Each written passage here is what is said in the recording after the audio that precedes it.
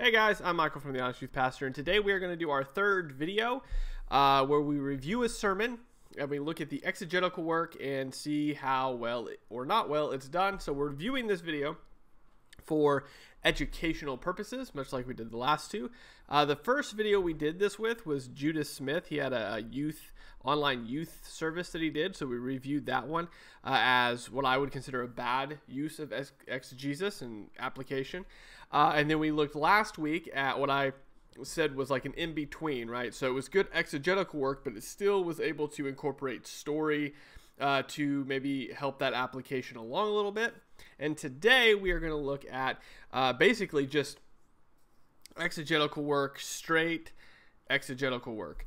Nothing else there. Now, we're looking at Alistair Begg, and he does what is considered, or what is called, expository preaching. So you're going to hear a text here in a minute that he's going to read out, and the reason that he doesn't do a lot of background work at all, and you'll see that, is because his congregation already knows what's been going on all the way up to this point, because they've been in this book preaching through it section by section, verse by verse, and that helps a lot. And that's why I would consider expository preaching the way to go almost 99.9% of the time, because in those cases you don't have to every week do background in order to keep people caught up on context, because they're going to know the idea of what you're already talking about. And when something is mentioned, you can point back to it, but you don't have to explain all of it all the way back, because they've already been there with you for the most part if they've been attending consistently.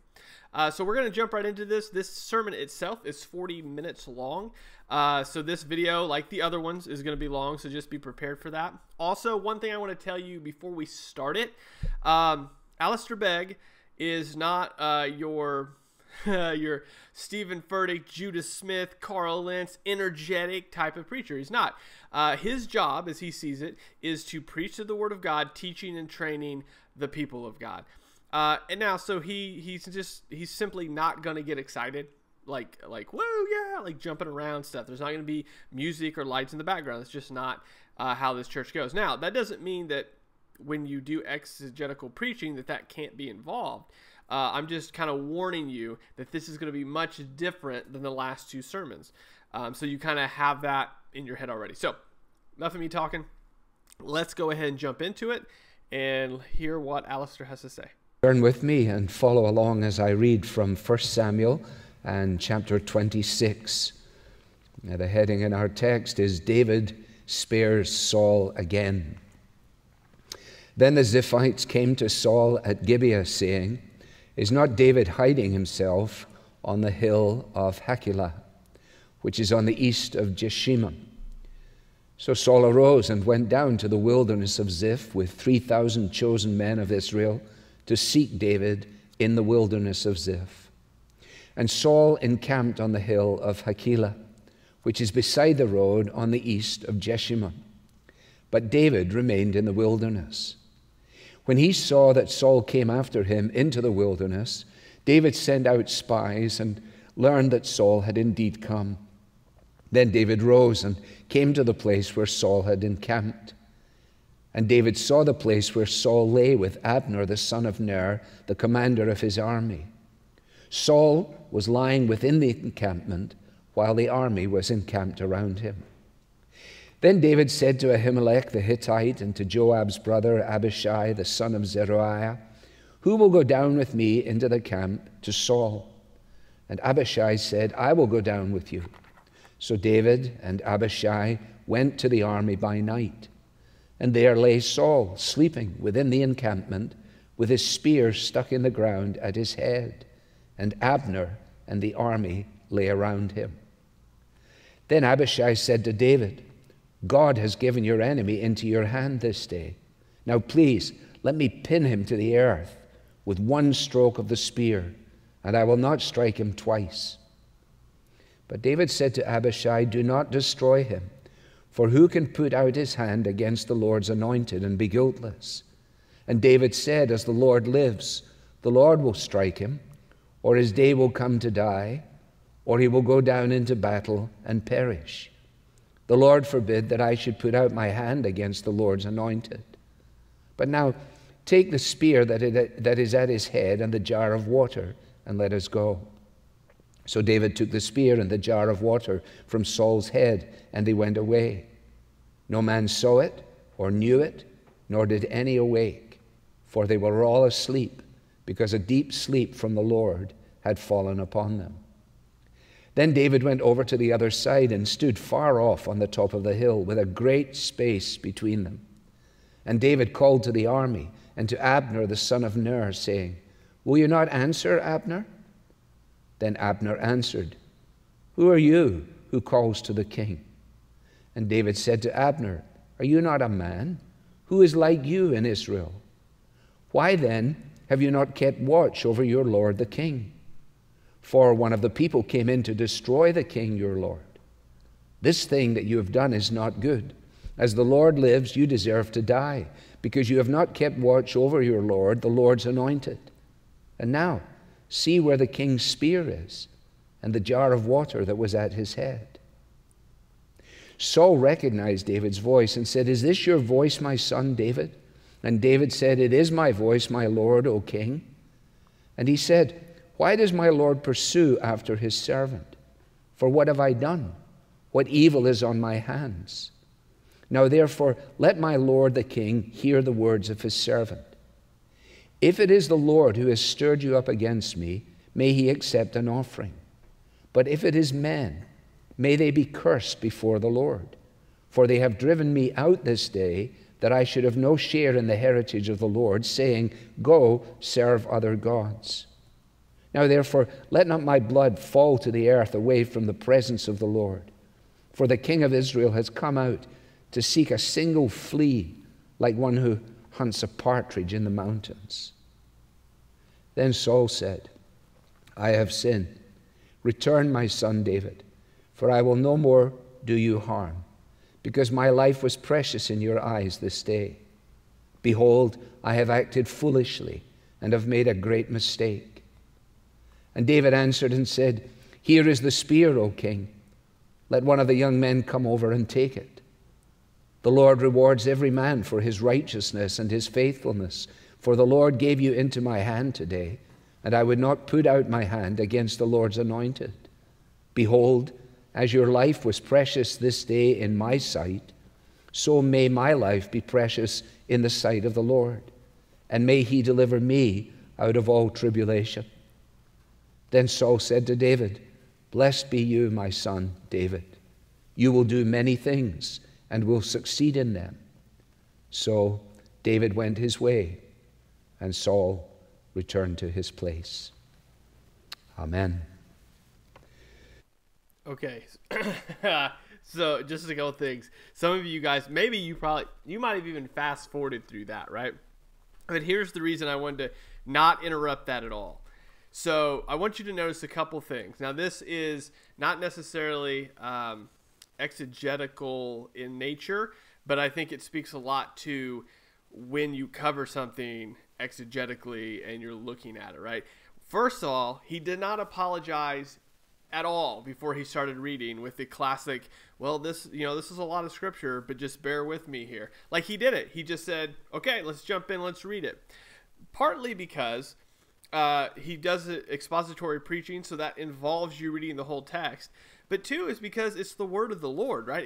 It shouldn't be something that you have to apologize for. It shouldn't be something that, like, you take two main verses of and then you do a monologue on what everything happened up to that point. Like, it's there for a reason. Read it. Like, yeah, it might take a minute.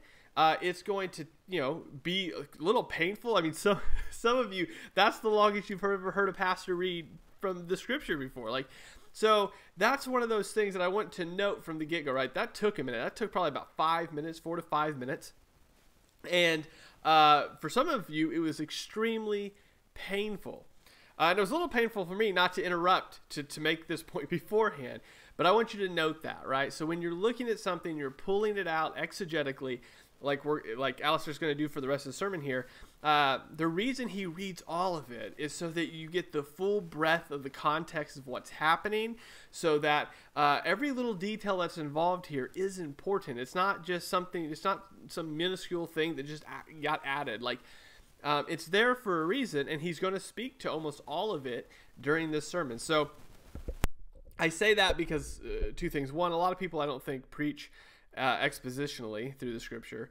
But two, I wanted you to kind of hear, like, he took his time, he didn't apologize, and he read all of it. Which to me is just, it's great, because I don't see that happen a lot anymore. Without stopping and interjecting and stopping and interjecting. He just read through, and now he's going to look at it, the whole breadth of what he just read, and exegetically work through the text to show us, it's going to dig all the richness out of this text within the total storyline of not only the Bible, but within the book that he's reading through. So let's get back to it. So as we come to the Bible, gracious Father, thank you for the song we've sung. We have pled the help of the Holy Spirit, and we believe now that you will illumine your word to us so that we might be transformed into the likeness of Christ, in whose name we pray. Amen. Well, as we come to the 26th chapter, you may have found yourself saying, if you've read ahead, but haven't we already read this? And that is because it is remarkably similar to the event that is recorded for us in chapter 24. In chapter 24, Saul has gone into David's camp, and here in chapter 26, David and his nephew Abishai go down into Saul's camp. Some liberal scholars suggest that this is just two attempts at dealing with the same story. But although the chapters are remarkably similar, they are sufficiently different to dispense with the idea that we are actually dealing with just two versions of one story. So, under the heading, David spares. So just quick note there that I think is important. When you're dealing with certain text, right? So the example he just pulled out, it's important to, okay, so let me back up a little bit. There's certain times, if you're actually reading along in your Bibles with what the pastor is preaching, there's certain text that will have, like in the footnotes, or if you have a commentary Bible, it'll have down in the commentary section about, hey, in this manuscript it looked like this, or in this manuscript it wasn't there, or those back and forth. And somebody that's trying to work you through the text is going to do a lot like what he just did, which is point out, hey, this is an argument that is commonly made about this or that. In this particular case, he was talking about a couple chapters back and the similarity of events, which sometimes happens in the Old Testament where there's very similar circumstances that happened, but he's pointing out this one here. I only bring it up because it's one of those things that, again, with exegetical preaching, you're looking for, like with correct exegetical preaching, you're looking for a teaching moment, right? Now, again, it doesn't have to be monotone, but you're looking for the teaching aspect of it. This isn't a hoorah, motivational speech when you're opening the word. This is digging through the text saying, hey, this is sort of the, what other people have said about this. This is why, this probably isn't accurate within the totality of what we're looking at, and then going on to explain the rest of that. So I just thought it was an important point to point out that, when a pastor is working through a text, it's not just, hey, this is my perspective on it. Sometimes they bring in, or oftentimes they'll bring in other, hey, this is an argument against this, but I think that this is why this is important, because as the body goes out into the world and starts to implement what we've learned, I think sometimes we're ignorant of the fact that a lot of people outside of the church, atheists, agnostics, other religions, sometimes know more about the Bible than we do. So these sort of teaching moments give the pastor an opportunity to, teach the people that, hey, this is something that people have said, so just be aware of it, and then getting back to the actual text. So it's just a small point. Saul again. We could have, I suppose, had as a heading, play it again, Saul, that misquote from Casablanca, because in many ways we are going down the same pathway. And despite the way things ended in chapter 24, remember, in the cave in En-Gedi, and the affirmations that were made there, may the Lord reward you with all good for what you have done this day, and that very magnanimous response of Saul to David, it would seem when we got to the end of chapter 24 that everything was now resolved, when in actual fact we turn to 26 and we realize that the hostility of Saul is as strong as ever, and that as the events unfold once again, David finds himself in a position to be able to make a grab for that which only God is to give. The real question is, because we had chapter 25 in between, has David learned anything from this incident involving Nabal? Has it changed his thinking? The fact that he's been through this before, does it make it easier for him to handle? Well, we've already seen that success in chapter 24 gave way to his wrongdoing or his potential disaster in 25. And if your Bible is open like mine, and you can look down to the opening verse of chapter 27, to which we'll come next time, all being well, you can see how quickly victory, success, gives way to fear and in turn to failure. It's important that we don't lose sight of the foundational block. So a couple things just to note here, right? One, this video is going to take a little bit more of you to stick along here, just because of the nature of how long he takes to work this through. But again, that's exegetical preaching, which is why a lot of people don't do it, because it takes a long time and it's not exciting, right? Initially, it's not like get your blood pumping kind of thing. Two, he does a bit here, and he's about done, give some background on the text before, to kind of like to summarize before we get into it. I said at the beginning of the video, he doesn't do a lot of that, which I wouldn't consider this a lot. He's just catching the people up that maybe didn't catch the last sermon, like you or I. We didn't catch the last couple sermons, so maybe we did miss something. But he's not just catching us up. He's explaining why now in the text that we read that they're going to be acting the way they do, right? So it's exegetical work, simply put, is really, let's say you're sitting watching a movie and your friend comes in midway and says, hey, what's going on? That's exegetical work. You're catching your friend up on what is happening that they've missed. Because if they walk in, for example, halfway through The Lord of the Rings, they're not going to know who the people are or why they're in the situation they're in. And this is much like what you walk into within this text. So his congregation's been going through this book for a while. You're just coming into it. So you're the friend walking into the room going, hey, who are these people? And he's explaining it to you. So again, I think this, we're not used to this nature of preaching because of the society we live in, but it's an unraveling of what's going on. And we're going to see toward the end of this sermon, there is application still in exegetical work, but it's done after the unpacking and digging and the work, really, the Bible study work of digging out from the text. So just, I'm sure you were catching that there, but just so that this video remains engaging, that you can see what he's doing is that he's unpacking what's happened previously to kind of get our minds in the right spot for what is happening now, the text we just read all the way through. Upon which we're building in this series. Remember, we have made sure that we understand what is meant by the phrase that David was a man after God's own heart. That was not a statement about the place that God had in David's heart, but rather it was the place that David had in God's heart, and that God has determined that he is his anointed and he will reign on his throne. But it would seem that the journey to the throne is certainly no cakewalk, and that there are episodes in his life, more still to come, where it becomes very obvious to us as readers that although he is the king, he is only a shadow of the one to whom he points. All the way through the narrative of the Old Testament, when we see the prophet emerging, when we see the king emerging, when we see the priesthood unfolding, they are all pointing forward to the Lord Jesus Christ himself. Now, in the first 5 verses, the scene is set for us. We needn't delay on it.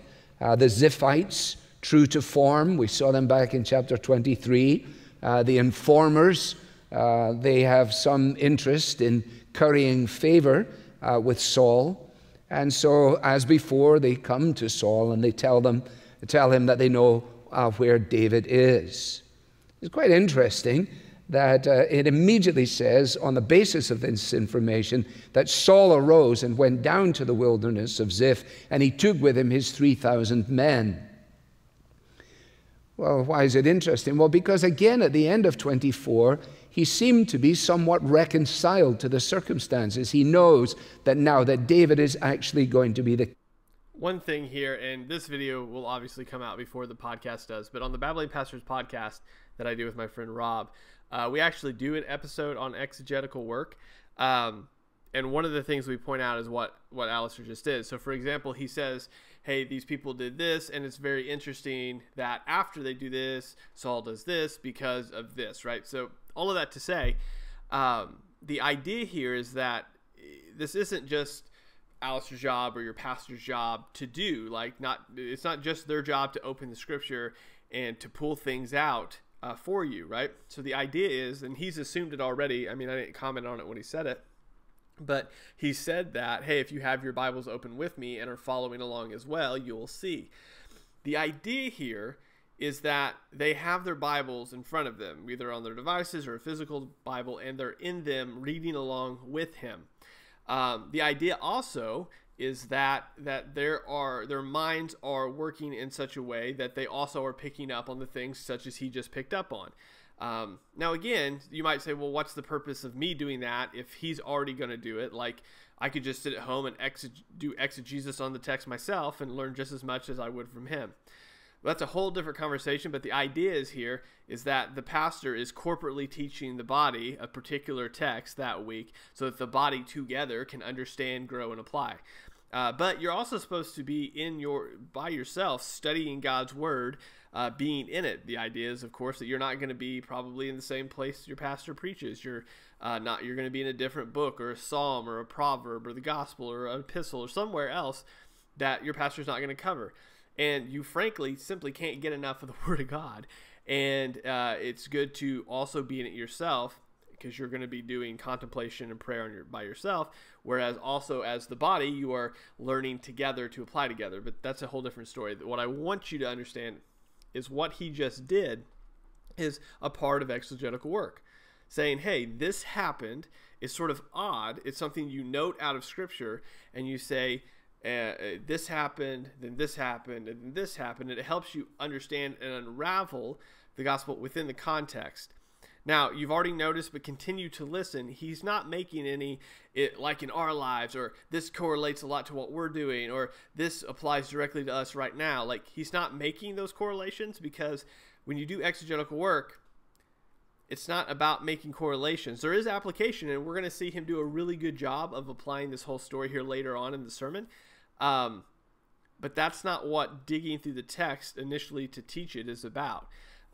It's to show what God has done or has done in his people in the past over the overarching narrative of the gospel, and then how that now, us as believers, that also applies, or we can apply those sort of situations and things. So I just wanted you to see that, to kind of have your ears listening for that a bit of, this happened, so this happened, and then this happened, and that's very interesting. It's things you take notes of. But apparently this was all it took to coax him back into this same evil pursuit. He can't restrain his impulse to destroy his rival, because jealousy is a powerful force. And when they come and they say, we know where David is, they are appealing to this latent hostility in him. And it only takes a little spark, and once again, there he goes. Remember what James says, where you find jealousy and selfish ambition, you will find disorder and evil of every kind. Now, as you look at that little scene setting in the first 5 verses, you will notice that for him to amass his troops again, the 3,000, his movements could not then be disguised.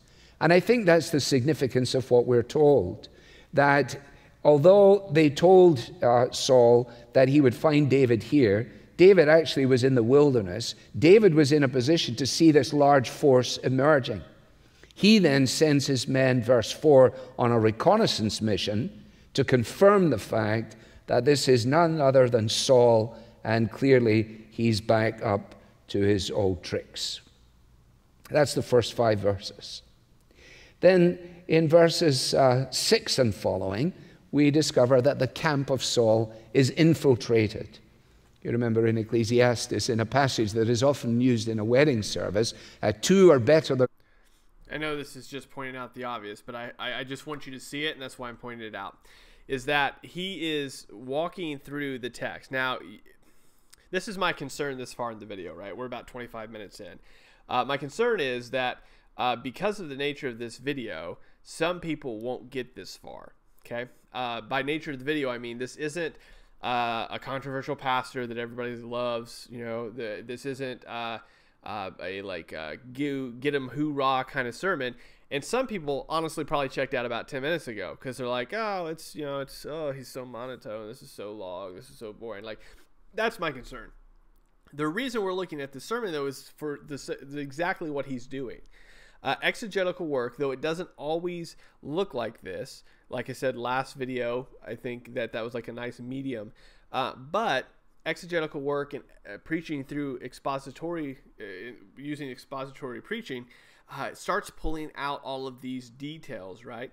I, for example, just to give you an example, am not like a book reader, but my wife and my daughter both are. And the details is where like everything is. That's where they can see what's happening. They can envision the characters. They can see, you know, everything being painted as this big picture, just to enrich the story. And expository preaching does just that. This is what Alistair's doing. He's walking through the text, and that's why he's walking through chunk by chunk, verse by verse, saying, you know, this is what it would have looked like. He wouldn't have been able to hide 3,000 people moving at once. David was in the wilderness. He would have seen it coming. Like, he knows what's happening. Like, he's painting a picture for you of this text so you can see this isn't just so at the beginning, like I mentioned, when we read through it, some people are like, oh my gosh, please just shoot me. Like, it took forever for you to get through that. Like, it was excruciating for you. But the reason he does that is so that you can see the breadth of the text. And then here, for example, when he's walking through chunk by chunk, he's unpacking it. And he's saying, look at, you know, all of these things are set up. And this is what these characters are going through. And this is what they're thinking to bring out everything that's here. Because most of us, and this is why I think that this is, you know, expository preaching is good, is because it takes a text that we read at the beginning that some people clicked off right then, but it takes that text that we would usually read over and be like, oh my gosh, thank goodness we are done for the day, check, Bible reading complete, close the Bible, put it up, and it unpacks it into this beautiful story of what, you know, the beauty of what is happening here. So anyway, I hope that you see that. That what he's doing, he's unpacking this for us so that we can see the details, right? So 3,000 people moving, just seeing that in your head going, wow, yeah, you couldn't hide that movement in the desert. That many people walking, feet on the ground, sand in the air. You can't hide that kind of thing. So anyway, he's unpacking it for us so that we can see the full picture, so that when we get to the end, the application is that much more real. But I don't want to skip that far ahead, so let's keep going. One, because they have a good return for their work. If one falls down, the other one can pick him up. And so David decides he's going to go down into the camp, but he's not just going to do it by himself. And so we're told that opportunity knocks for this man, Ahimelech the Hittite. And if you've never heard of him before, relax, because you will never hear of him again. And this is his only visit into the Bible. He's one of the band of disaffected adventure seekers, these freebooters and wanderers that make up this band of followers of David himself. We would have known more about him if he had chosen to accept the invitation. But as it falls, we discover that Abishai, the son of Zeruiah, whom we will meet again, is one of David's nephews, and he volunteers for the opportunity. They're going to make a nighttime visit.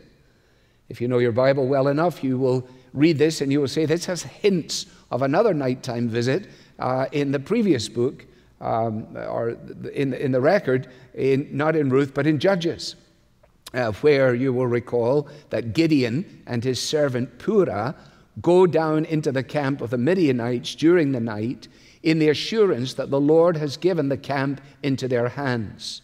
I'll leave you to read that story on your own. It's in Judges chapter 7. And we know what happened there. So this is the third time he's done this, though obviously he expanded a bit this third time, but he's referenced scripture throughout. So he talked about James, then he made other references to Old Testament passages that I can't remember, but I know he made them about the two is better than one. And then he makes this reference that he encourages people then to read. Here's what I want you to see, is that he's encouraging people to be in their word so that by the time you get to, and again, here, going back to my example of my wife and my daughter loving to read books, right? They usually read like trilogies or like, all these series of books. And whenever something happens in book 4, their minds automatically go back to book 1 or 2, or, right? So there's things that they're recalling going, oh yeah, back when so-and-so said this to this person, that's what they meant back here. And we're just figuring out about it now, right?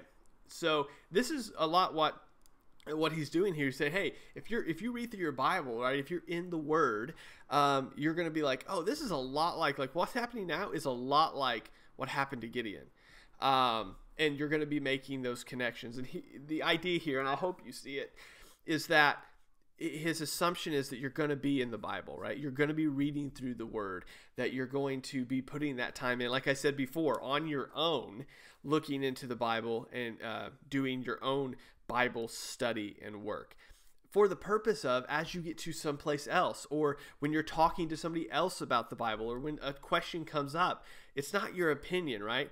Whenever you say something, you can go, yeah, well, back in such and such a passage, a very similar thing happened, and this was what occurred here, and I think it could be helpful to you now because da-da-da-da, right? So his assumption here is that his people, one, he wants to show that the Word connects to the Word. Like, there's always application across the Bible to other Bible passages. But more importantly, that if they're in the Bible, they start making these connections to, oh yeah, this similar thing happened back here, or this similar thing happened back here, so that they can see those connections. And I think that's important because a lot of the time, in some churches, that's not encouraged.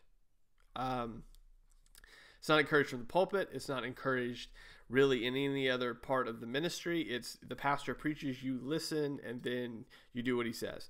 Here, not in this particular sermon, but in another sermon that I was considering of Alistair's to do, he said, follow along with me in your Bible, which I'm assured you have. Like, he's assuming that they're reading along with him and that they're double checking him on what he says. So all of that to say, he's assuming his people are going to be in the Word so that they know who Gideon is, that they know the story that's happened, and they can make those connections on similarities.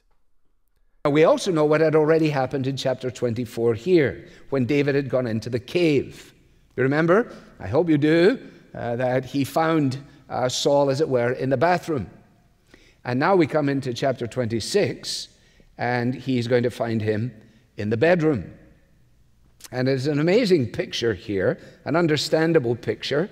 They went down to do this reconnaissance because they had already identified where the encampment was and also where Saul could be found within that encampment.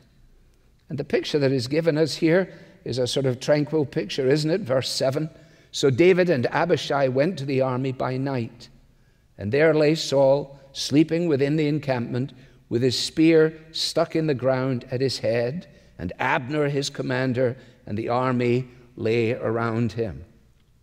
We have these amazing pictures of Saul and his spear. It keeps coming back as a picture of his supposed strength. You remember back in chapter 22 and verse 6, there Saul is sitting under the tamarisk tree, and the spear is in his hand. Well, here he is sleeping with his spear stuck in the ground at his head. And he doesn't realize how close he is to having the spear being stuck in his head rather than stuck in the ground. David is very familiar with this spear because we know that he dodged it on a couple of occasions. And as soon as Abishai comes on this... So, again, as a note, because the whole purpose of doing this is not for you to watch me watch a sermon with you. It's to pull out and educate. So I'm not jumped in as much of this sermon as I have in the previous videos because there's not a lot to... There's no real correction to occur. There's just things that I want you to see. What I hope you noted, which is why I waited a minute, but I didn't want to get too far into it, is that he brings up the importance of the spear in the narrative, not only in the text that we're reading, but in the text that he's previously went through with his congregation.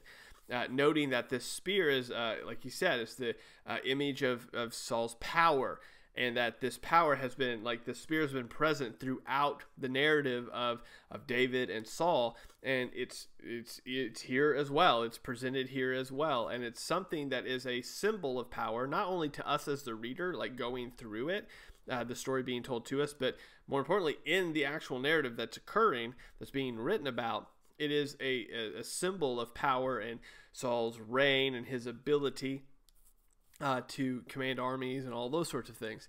And what we're going to see, and if you remember when Alistair read through the scripture, they're going to take this spear, which is like an example of taking his power a little bit to show that, hey, we were there. So I just want you to note that, again, exegetical preaching involves digging out the small details and pointing them out. And that's what he's doing. He's saying, hey, this spear that we're talking about, in case you don't remember, like it's been present throughout all of this story. It's been thrown at David. He's aware of it. It's been shown with Saul when he's places holding it as a representation of power. So exegetical preaching is, again, pointing to those things that are saying, hey, this was here. And it's taking note of those so that it draws attention to those sorts of things that are important to what's happening in this case, the narrative, to pull those out, to show that they're important. They're not, again, it's not just some minuscule detail that's there because, it just needed to be thrown in. It's there for a reason, and we need to pay attention to it because of what actually happens in the story. He reacts in a very similar way to what the people had said in 24. Remember when Saul had come into the cave and David's followers said, oh, this is the Lord's doing. It's obvious he has been brought in here so that you can bump him off. Well, on this occasion, Abishai takes it in a different direction. He doesn't suggest to Saul that he does it, but rather that he will do it himself. Verse 8, God has given your enemy into your hand this day. So let me pin him to the earth with one stroke of the spear, and I will not strike him twice.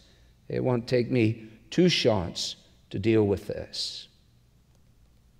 Now I wonder if there was a pause between his volunteering and David's responding in verse 9. Did he pause for a moment and begin to say to himself, well, there is some value in this. After all, he has come against me again with a massive force. He had suggested to me that he wasn't going to do this anymore. He might have said, it can't be coincidence that we found his camp.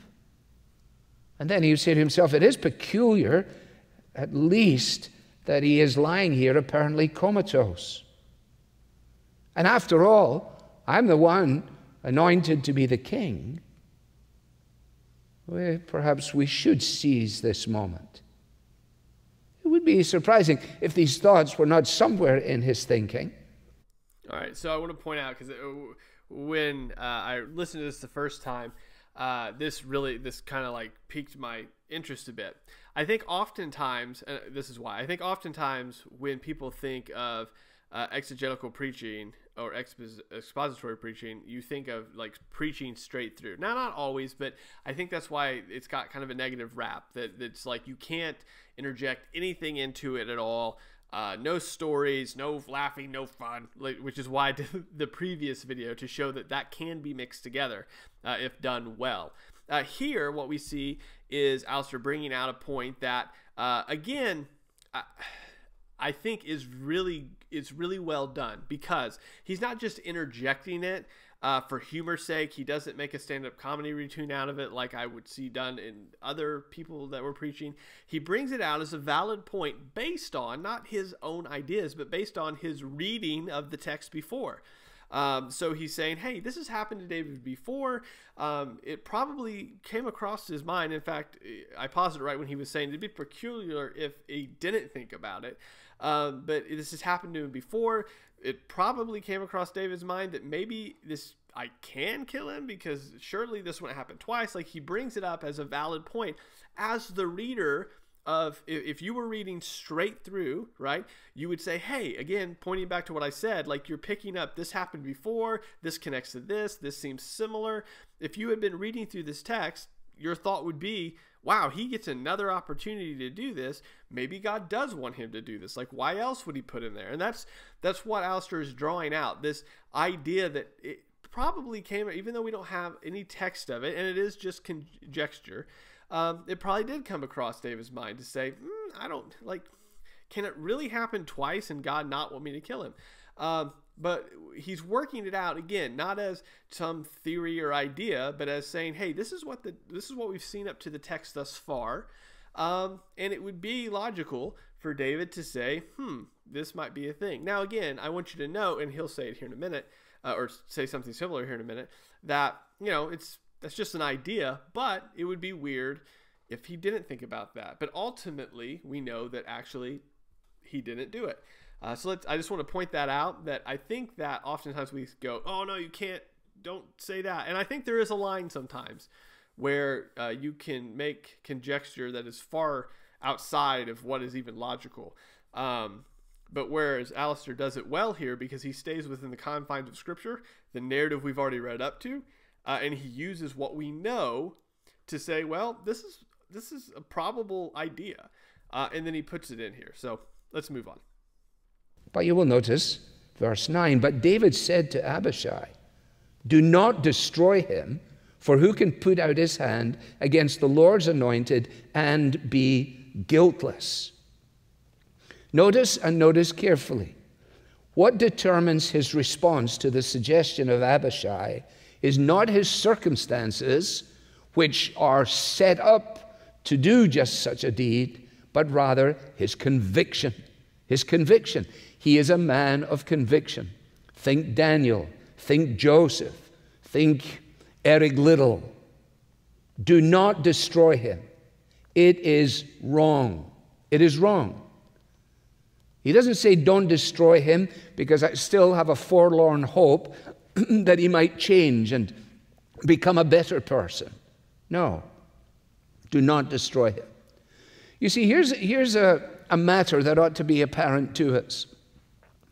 Sometimes in a trivial way, when temptation comes, let's say that you're trying your best not to eat poorly, and you've gone out and you've had a magnificent meal at a friend's house, and they come around with the most enticing dessert you've ever seen in your entire life. But out of a deep sense of conviction, you say, oh, no, it would be wrong for me to do this in light of what I'm doing. And then you sit back in your chair and you feel smug as other people succumb to the temptation. And then the almost inevitable happens. The hostess comes again and says, will you not change your mind? And in that moment, in the full flush of the success of having said no once, the temptation is even greater, it seems to me, to say yes the second time. In other words, I'll reward myself for having got through the first 5 minutes. Why don't I just succumb in the next 5? Now, you see, that could have happened here easily. David said to himself, well, I was successful in 24. So now I want you to see something that is almost exactly opposite of what you would see in a quote-unquote typical sermon. So instead of reading ourselves into the text, Alistair takes a situation we know and helps us better understand what's happening in the text. So he's not placing us in the text saying, hey, this is, we have opportunities all the time, God sets us up, but our character, you need to worry about your character, not your situation. That's not what he says. He uses an example of, dieting and cake and, saying no to that to help us emotionally understand the state that David is in. So we're understanding David's state of mind right now through this example, not saying, oh yeah, this is just like our situation. So I want you to see how absolutely opposite that is from eisegesis, right? So we've talked about eisegesis before, especially in the first video we did on the whole sermon review series. So the idea of eisegesis is you would read yourself into this text saying, I'm just like David. I have opportunities sometime, but I'm not going to take those opportunities because God's got a bigger plan for me and my character matters, right? Which could be application here, but that's reading yourself into the text saying, I'm just like David. God gives me opportunities to do or do not do the right thing, but my character is more important in this situation. That's not what Alistair says. He says, hey, you know how sometimes you're dieting, somebody comes around with a cake and you say no, and then they come around again and you're like, I did really good, so I'm going to take it anyway. He says, so that feeling you have of smugness and, I did something important, he said, think about how David was feeling in this situation. So I hope you see how absolutely opposite that is. And so when we're talking about eisegesis versus exegesis, that's what we're talking about, right? I mean, that's a perfect example, reading yourself into the text or understanding what the narrative, the person in the text is actually going through to better understand what's happening in the narrative. So I hope you see that, because that is wholly different than what you normally would hear on a sermon, probably in any given church, on this particular text. So let's keep going. Perhaps could be free now in chapter 26. But no, this isn't situational ethics. This isn't. He said, no, it's wrong to do. And furthermore, notice, he says, as the Lord lives, God can be trusted to deal with Saul. Now, we asked the question, do you think he learned anything from the incident with Nabal? Yes, I think he did. Because remember, God deals with Nabal without the intervention of David. You remember that he was struck and he died, that he became stone dead when he was when he received the information that came from Abigail, his wife. And so now, applying the same logic, David says, here's what may well happen. There's a number of ways in which God may choose to take him out. So just real quick, I know I'm interrupting more than I have been, but there you go. Just keep you awake a little bit. So this is, I want you to see, he's pointing back to, again, he's assuming that you understand the whole narrative. And this is why, so we just talked about eisegesis versus exegesis. This is why exegetical preaching is so much better than doing it wrong. Because it's showing you how the narrative of Scripture ties together. How these people that we've heard of before, like David, how they're thinking in this part of their life, what they're going through, what God is doing in and through them during this time that we read. Because oftentimes people read the Old Testament and they're so disconnected from it, they don't understand it. It's boring for some people. But exegetical preaching, like what he's doing here, he's pointing back to a couple sermons ago when he preached on this, and he's saying, hey, do you remember that? That's going to be fresh in David's mind. Which is, again, I think a really good point for expository preaching, but that's not what we're talking about. But I want you to see exegetically, he's pulling it out and fully focusing your eyes on what's going on with David right now, not making you David or any other character in the story. He's saying, look at what's unfolding here in David's head and what's unfolded prior in David's life that's led him to this point. Strike him. That's along the lines of what happened to Nabal. He may die of natural causes, that is, or his day will come to die. Or he may go down into the battle and perish. Well, of course, that was exactly what was going to happen. But notice verse 11, the Lord forbid that I should put out my hand against the Lord's anointed. We are not, Abishai, going to take his life. But what we are going to take, we're going to take his spear and we're going to take his water jar.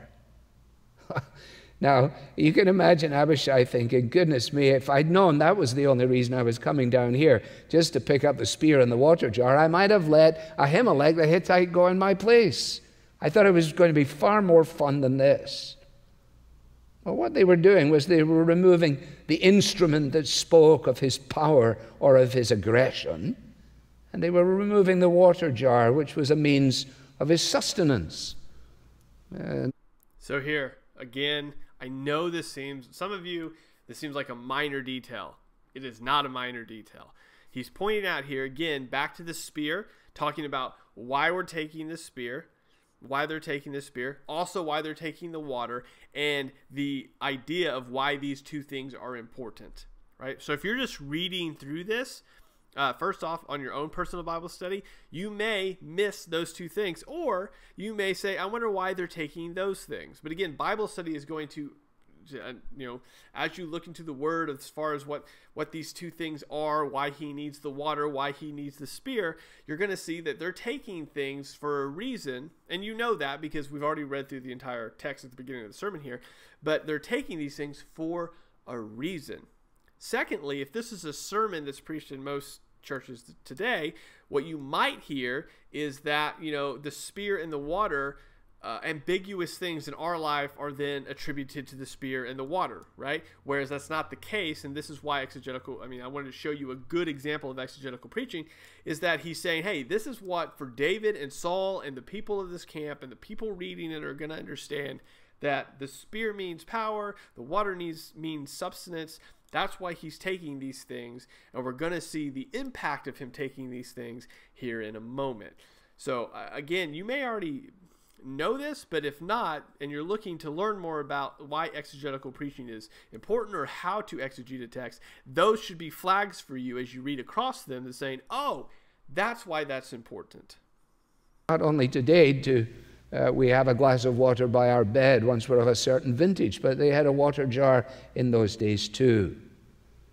So, go and take the spear that it is at his head and the jar of water, and let us go. And then notice verse 12 says, so David took the spear and the jar of water.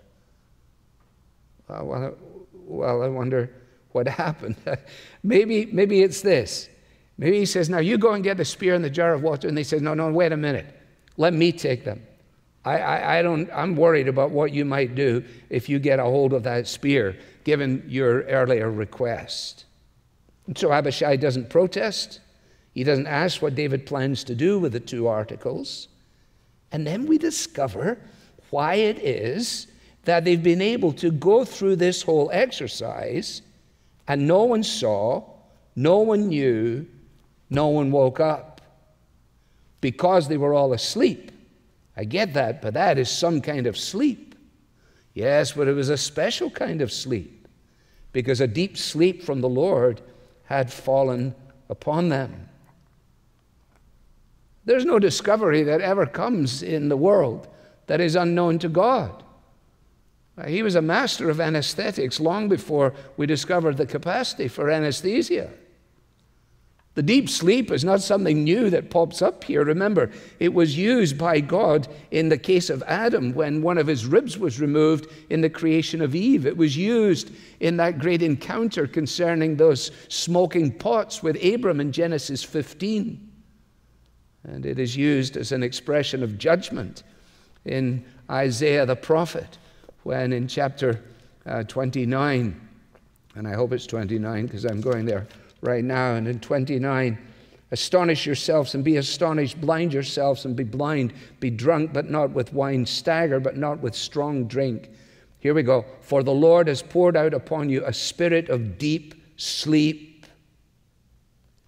The deep sleep that makes Saul vulnerable is the sleep that keeps David safe. If God before. So I want you to see something here, right? Again, key flag that should go up exegetically if you're looking through the text or as you're listening to pastors preach is that he points to the fact that, hey, he was able to do this, and it seems like, well, how in the world did they get into the camp without waking anybody up, and they're on their way out without waking anybody up? And he points to a very important part in the text. It says God had brought on a deep sleep. And then people go, oh, well, that's convenient that happened during that time. So, Alistair, understanding that that's going to be a question, like, really, that's the answer for why they were able to get in and out, points back to time and time again where God has used this same tactic in order to accomplish other things, showing again not only that that's what happened in this particular situation with David and Saul, but God's done it before. Because why? Because God is over everything. God can do anything whenever he wants to accomplish his purpose and plan. And Alistair does this to show that, yeah, this is a totally reasonable explanation. God's done it before. But the reason he knows that is because he's in the Word. The reason he was able to pull up the text he did, even though he was a little concerned he was in the wrong spot, is because he's read that before. He knows it's there, which is, again, another case for why we should be in our Bible. So we can say, oh, that's very similar to this part, or that's very similar to that part, right? And be able to pull it up. Because it's not just a coincidence, a very convenient coincidence that this happened. Rather, it's God's done this before, and if we're in his word, we're going to understand, or if we're listening to a pastor that's actually teaching and using exegetical teaching to teach us the scripture, he's going to say, hey, I know this sounds really convenient, but let me show you the other places that this has also happened. So that should be a flag that goes up when we're listening to go, oh, wow, okay, yeah, God, not only is he powerful over everything, like this isn't the first time he's done this. And then we can point to the places that he's done that before. So let's get back into it. Who can be against us? Now, in verses 13 to 16, we have this little dialogue. And incidentally, as we go through this narrative, when we're reading the descriptive passages, we're waiting, as it were, for these conversations to give to us much of the understanding of what's taking place. And we have that here. Abner fails. Abner's failure is a failure to do what, as a commander, he should be doing. And so David went over to the other side and stood far off on the top of the hill with a great space between them. This was not simply social distancing. This was in order to protect himself. And so, once he's in position, and remember, this has taken place under darkness. Everybody is asleep. So David is actually providing the alarm clock, if you like. He's providing the wake-up call on this particular morning. He's far enough away to be safe, and he's close enough in order to be heard. And so he calls out to the sleeping army, and he names Abner, who somehow or another looks like the stronger party in this whole encounter. Hey, Abner, how long do I have to stand here shouting before you wake up and answer me? Abner's response is somewhat defiant. A little like, remember Nabal's response back in chapter 25. Who does David think he is asking for this stuff? Abner's response is pretty similar. Again, will you not answer, Abner? And Abner said, well, who are you who calls to the king? You think you can just come up here in the early hours of the morning and shout like this? David doesn't take it on as a challenge. Instead, he says to him, but I thought you were the main man, Abner. And if you are the main man, Abner, and if your job is to do what you're supposed to do, then you've failed at your job. And we won't delay on this, but in a matter of a few sentences, he reduces Abner to silence. When Abner was asleep, he couldn't hear. And now that he's awake, he can't even speak. Now, David, in his conversation, has given Saul his place. He's referred to him as the Lord your king, the king your Lord, in verse 15. There's nothing dismissive about his approach here. Why didn't you keep watch over your Lord the king? For one of the people came in to destroy the king your Lord. So he's taken Abner seriously. He's acknowledged the place of Saul. And yet at the same time, he has masterfully ridiculed him. Okay, so I hope what he's saying, I hope you understand why he's saying it and the importance of picking those things up as we read through the text, right? I mean, what he just covered was very few verses, but there was so much in there. It was the acknowledgement of Saul as the king. It was the acknowledgement of Abner, the fact that he was supposed to guard Saul, and he did a horrible job of it. And David essentially trash-talking him about how he felt at his job, right? So Alistair's bringing out all of this reality in the text that I think sometimes we would miss. Especially, I think the thing we would miss is whenever David calls him the Lord your king, in the sense of he's acknowledging Saul as the anointed king of God right now, that he is the king, that he is the ruler over the people. So it's one of those things that, again, and I've said it before, I don't know on one of these videos, but I know I've said it while I've done sermons before, which is essentially that there's lots of times we read over the text, like we read it because we feel like we have to read it, right? But we read it and then we miss the important parts of it unless we are diligently sitting down to say, hey, what can I learn from this? What details would I have just skimmed over if not looking for them? And that's one of them, right? So the things that he's pointing out here are flags that go up in our head and go, oh, wow, yeah. So even this conversation that does not seem important, right, is vitally important to the overall narrative of even the small section of Scripture that we're reading here. And I hope you see that, because oftentimes, especially within modern day preaching, the idea is that if we can't make it about us, or if it doesn't directly apply to us, then it's not super important. And we'll monologue over it to the verses that seem like we can use them. Whereas here, the idea, again, this is why exegetical preaching is so important, even the smallest detail matters, like I've said previously already in this video. There's things that we like to read over, skip over, don't notice, that are important to the narrative and the conversation, in this case, going on within the narrative. So I just hope you see those, or starting to see maybe this far into the video why they're important and why they matter. And then let's get on to the last little bit of this video. And I think if you read verse 16 like this, it will come across. This thing you have done is not good. As the Lord lives, you deserve to die, because you've not kept watch over your Lord, the Lord's anointed. And by the way, you might want to look at what I've got here. And he holds up across from the other side of the hill. He holds up the sword and he holds the water jar. The very things that were right at the head of Saul, and Abner's supposed to be there to protect him. You've been completely uncovered, and so is Saul. Well, now we get to Saul. Wakey, wakey. Saul recognized David's voice. What is all this hullabaloo, he says to himself, as he begins to stir in the morning hour. And his inquiry is his inquiry before. Is this your voice, my son David? I can't help but think there's something kind of pathetic about Saul in this circumstance. Abner is the one who should be there. He's not there. Now Saul, dreamily seeing into the darkness, hearing the voice. And David says, well, it is my voice, my Lord, O King. And then he has these questions for him. Why do you pursue me? What have I done? What evil is on my hands? Why do you pursue me? What have I done?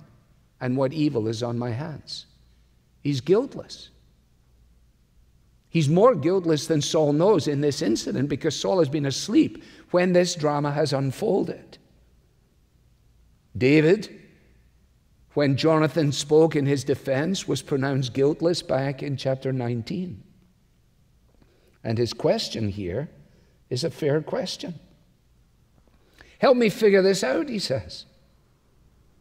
If what has happened here is because the Lord has stirred you up against me, then may we come to him and he will accept an offering. But if it is men, then the men who have done this should be cursed before the Lord, because look at what they've done. They've driven me out this day. I'd have no share in the heritage of the Lord. And essentially what they're saying to me is, go and serve other gods. We can jump forward to chapter 27, but it's almost prophetic, as we will see when we arrive there. And so he says, here's my deal. Don't let my blood fall to the earth away from the presence of the Lord. For the king of Israel has come out to seek a single flea, like one who hunts a partridge in the mountains. The same old, same old. We've had this conversation before, Saul. Power is on your side. It was 3,000 to 600, and then it was 3,000 to 2. And I represent as much of a threat as a flea or as a partridge that calls out in the mountains. Now, he's given two alternative explanations for the actions of Saul. Just a real quick point here that I want to make sure we point out, and that is that, as I said before, like no little detail goes unnoticed. Like it's there for a reason. And though we might not understand the partridge calling out in the wilderness, the flea reference we get probably is that he's basically saying, I'm as insignificant as like a little itty bitty flea. Like you sent out all these people for me.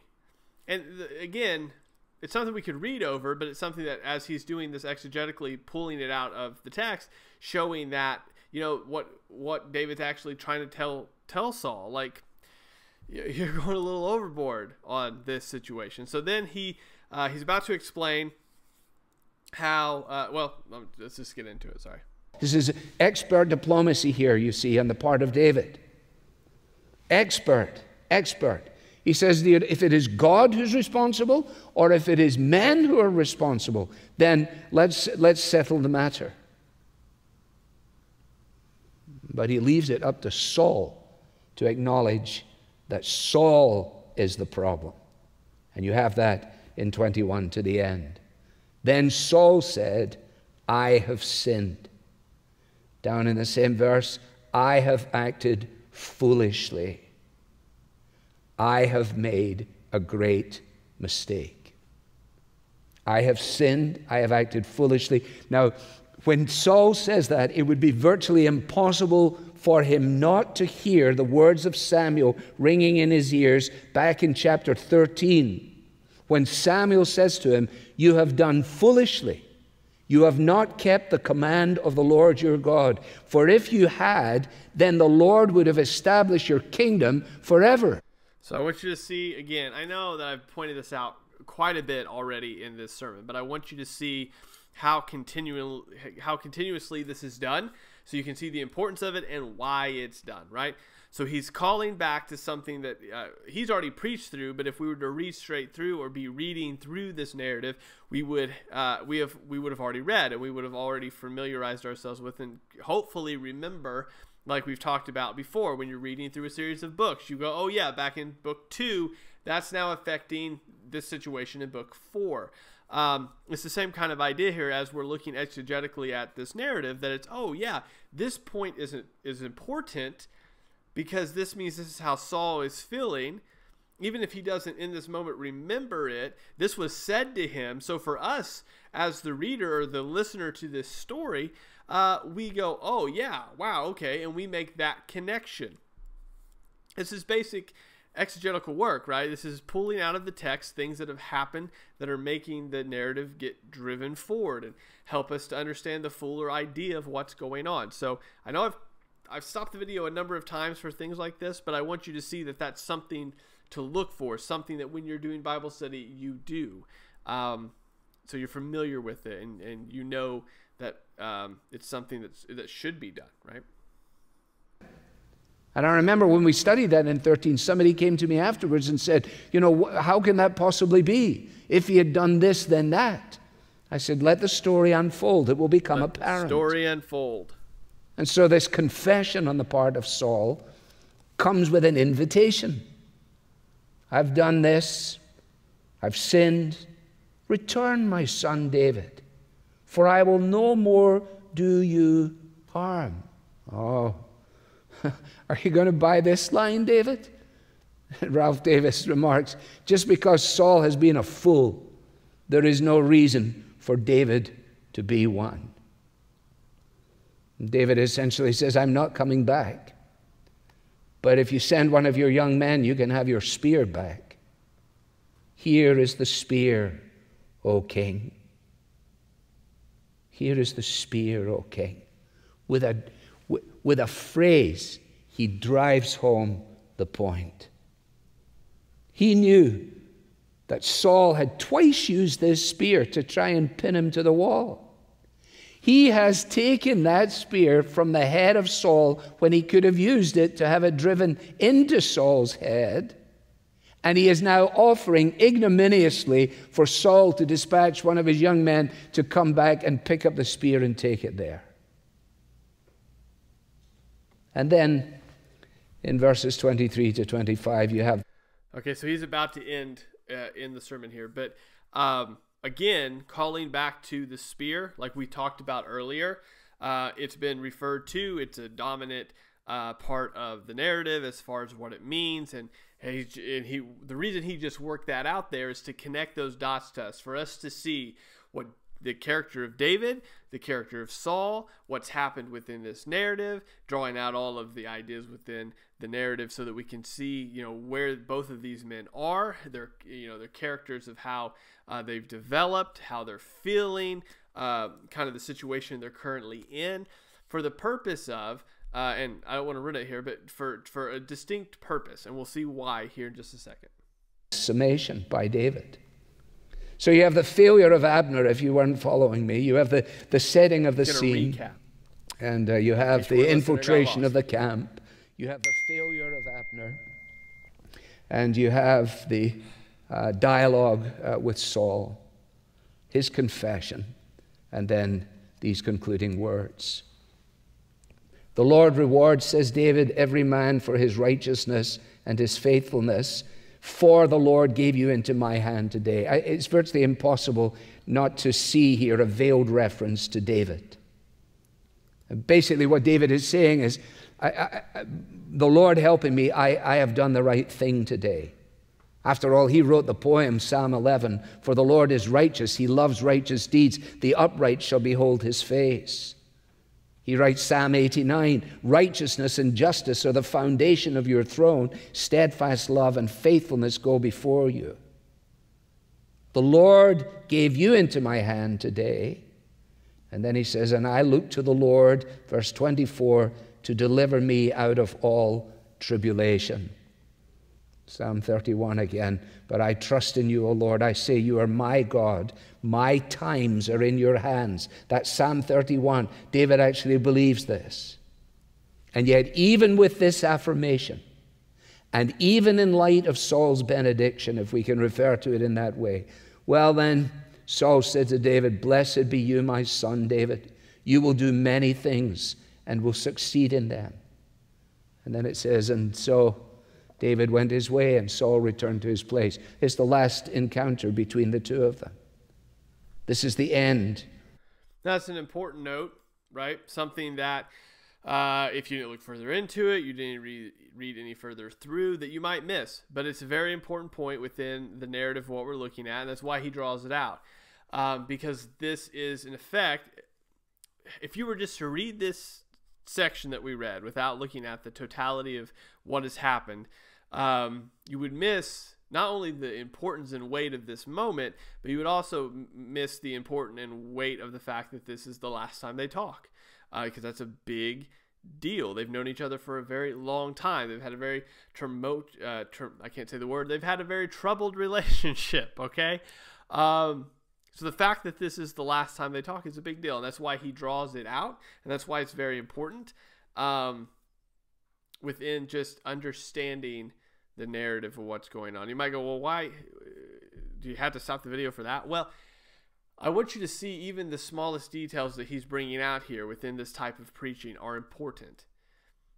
As I mentioned before, you've not heard him once say, you are like this, or this is like our situation, or this is how, we can relate to this, because that's, he's preaching through the text, and guess what? The text isn't about us. It wasn't written about us. Now we can learn from it. He's about to get into a very powerful ending to this sermon, but it's a powerful ending because of what we've learned by looking at the text. So let's get into that. Of their dialogue. And as we end, it's important that we recognize something, vitally recognize something.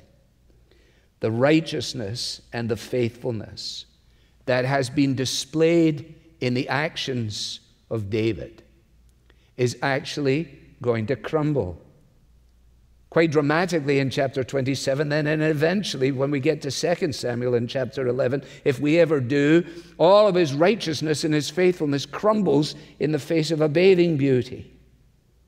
So what are we to understand in this? Well, we understand a number of things. One is that David is not the hero of the story. No more than Daniel is, no more than Joseph is. God is the hero always.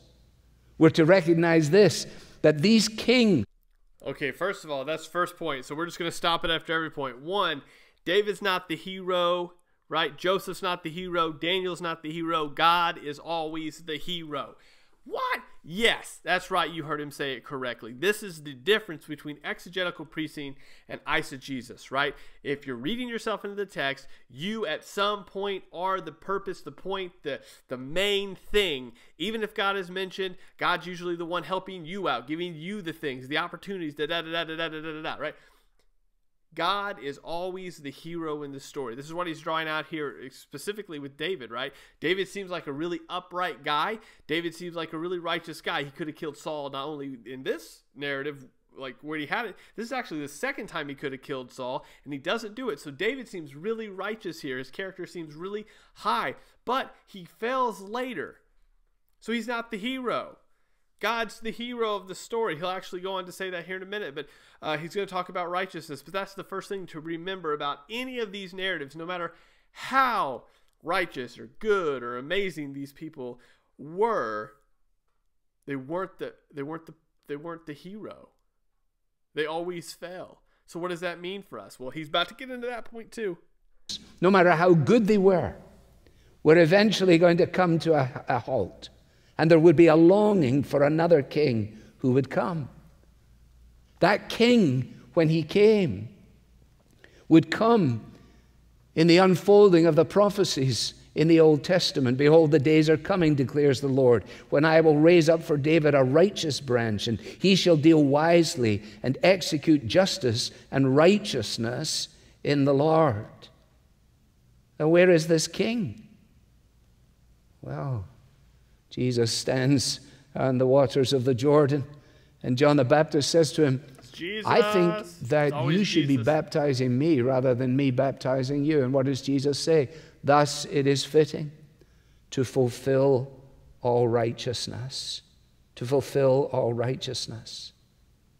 You see, the story of the Bible makes perfectly clear that none of us is righteous. No, not one. That if we were left to try and produce a righteousness and a faithfulness of our own, it would be a disaster. But the story of the Bible is that by the grace of God, the righteousness of Jesus Christ is granted to those who are united to Christ by faith.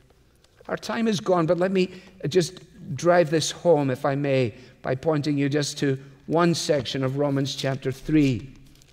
All right, so he's about to, in the sermon, point to it. I want to stop it there real quick because the second point was no matter how, we can see all the heroes of the Bible, right? Specifically, in this case, he's talking about the Old Testament, all the heroes of the Old Testament and how they seemed righteous, but they always failed. And we, no matter how hard we try, are not going to be righteous, just like they couldn't be righteous. So who's the one that can be our righteousness? Jesus. So what does this chunk of scripture tell us? Well, it tells us a bunch about David and Saul, about everything that was happening and all the details of that situation that made it so real. And we can see how God is working in that situation as he's worked in other situations in the past. And we can see David seeming to be like the righteous one. But what do we know about David is that even in this situation, though he appears to be righteous, even though he did the right thing, he was not going to do the right thing later. And that righteousness, he can't hold his own righteousness up, just like we can't hold our own righteousness up. So what can we learn and apply from this story of Saul and David? Is that no matter which person, whether we are appearing to be righteous or we're not righteous at all, regardless of what it is, we need Jesus. And he's going to end here tying that all up in a bow for us, connecting it together. You can ponder this on your own as the day unfolds. Paul has been writing about how the whole world is accountable before God, and that by works of the law, by our endeavors, none of us will be justified in his sight, because the more we realize how the law of God unfolds, the more we're conscious of our sin. So is it a hopeless situation? No. But now, the righteousness of God has been manifested apart from the law. The righteousness of God through faith in Jesus Christ, for all who believe.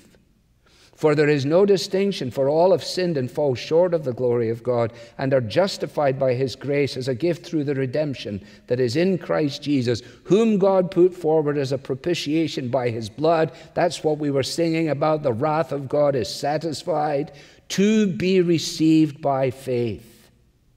To be received by faith. I went to an event this week. You had to have an armband, a wristband. If you didn't have a wristband, you couldn't go in. How do you get the wristband? What do you have to do? Do you have to be a certain kind of person? Do you have to have a certain amount of money? What do you have to do? Well, mercifully, I didn't meet any of the requirements at all. I was able to get a wristband because of what someone else had done for me.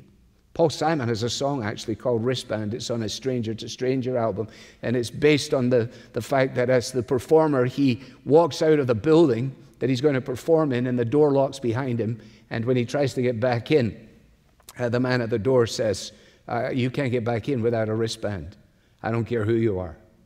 And some people have got the idea that somehow or another, if we can only produce the correct wristband, if we can only buy our perfect lives or by our honest endeavors, we'll be able to get in through the door. When the question is asked, what are you doing here? What are you going to say? When they say to you, where's your wristband? What are you going to say? I was a pastor, I was a good person, I tried my best, No. The only answer is to be able to say, not simply I'm with him, i.e. Jesus, who is our perfect righteousness, but actually I'm in him. United by grace through faith,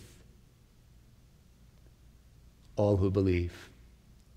So the story of David, in all of his wonders and in all of his imperfections, as with the rest of the Bible, points us inevitably and wonderfully to the one who is the King, who will come and reign in your heart and in your life as you turn to him in repentance and in faith.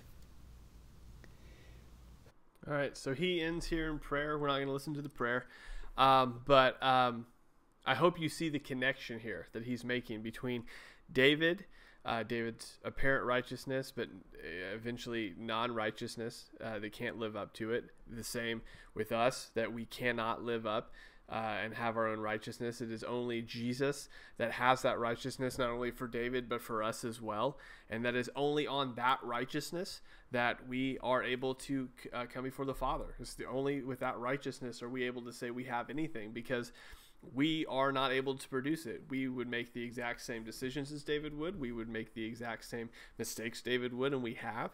And what he's building out of this narrative that we just read was that no matter how apparent David's righteousness seems to be, he's not righteous, and he needs Jesus. And the fact that Saul and David both were kings, but both did not live up to the kingship. We need a better king. It points to the need for a better king, and that better king is Jesus. So I'm hopeful that this series is helpful. We're going to do this each month. We're going to do just like what we did this month. We're going to pick one sermon that does exegetical work, what I would consider very poorly, and we'll look at that sermon. Then we'll have a sermon that's kind of an in-between sermon. And then the third sermon that we review next month will be a sermon like this one, which is an exegetical sermon walking through the scripture and showing what to look for, what to pull out, what should be emphasized and what should not be emphasized. I'm hoping this is helpful. This is the third video in this month's series, so hopefully you'll go back. I know they're all very long. I understand that. I don't really see a way around that, but I hope that they are helpful. If you actually sit down and take the time, maybe just listen to them. You don't necessarily even have to watch them, but listen to them so you can see kind of the differences in approach when we're approaching things from an exegetical standpoint versus when truthfully, some pastors aren't doing that, and the difference between as far as what happens when you don't and what happens when you do. So thank you guys for watching. Thank you for subscribing. And if you feel like leaving a comment or sending a message, I love that communication because I'm looking to learn as well. So thank you for watching. I'll talk to you later.